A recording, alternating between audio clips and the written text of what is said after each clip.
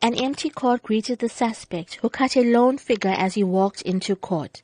Spokesperson for the National Prosecuting Authority in KwaZulu-Natal, Natasha Kara, recounts the court proceedings. The accused abandoned his application for bail in court. He does stand accused of 1 count of murder. But the accused tendered a plea of not guilty. Meanwhile, a sense of grief, shock, disbelief and anger hung over the funeral of the 7-year-old boy, who was laid to rest in West Ham, Phoenix, yesterday. He was strangled to death, allegedly by a family member, in the early hours of Monday morning. The boy cannot be named to protect the identity of his 4-year-old sister, who was with him at the time of the death. The child's maternal uncle, Lenny Mudley, says the entire family is in mourning and unable to express their grief at the tragic death. It was too sorrowful to even explain. For a 7-year-old child, a different case if a baby was sick, knowing that he's going to pass away, it's fine. But for a baby's life to be taken away. Mudley shares memories of the love and bond he had with his nephew.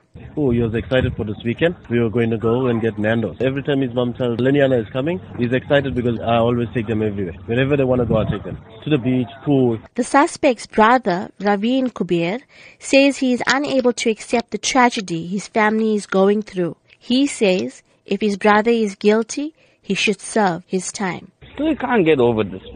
Still can't get over it. What I feel, he must serve his time for what he has done as a brother. I'm so heartbroken because one girl is left. Imagine how she's going to feel when she's growing up. He's my bro, but I'm against it for what he did. Phoenix SAPS spokesperson, Captain Louise Naidu, says their investigations are at a sensitive stage. She explains how police made the arrest. When he was questioned about the child, he maintained that the child was asleep, and that is the reason why he was carrying him. Police requested to inspect the child, and he was adamant that the child was asleep, and so they forcefully conducted an inspection on the child, and it was established that the child was unresponsive. The child was rushed to a clinic. Unfortunately, he was declared dead on arrival. It is at a sensitive stage, but unfortunately, investigation has to continue, and the mother will be interviewed in the process as well. Meanwhile, clinical psychologist Dr. Sharona Rawat says there will certainly be long-term implications for the 4-year-old girl who allegedly witnessed the incident. Sometimes it may not show up initially, but over time it can show up. And basically you're looking at behavior changes, you're looking at problems with trust.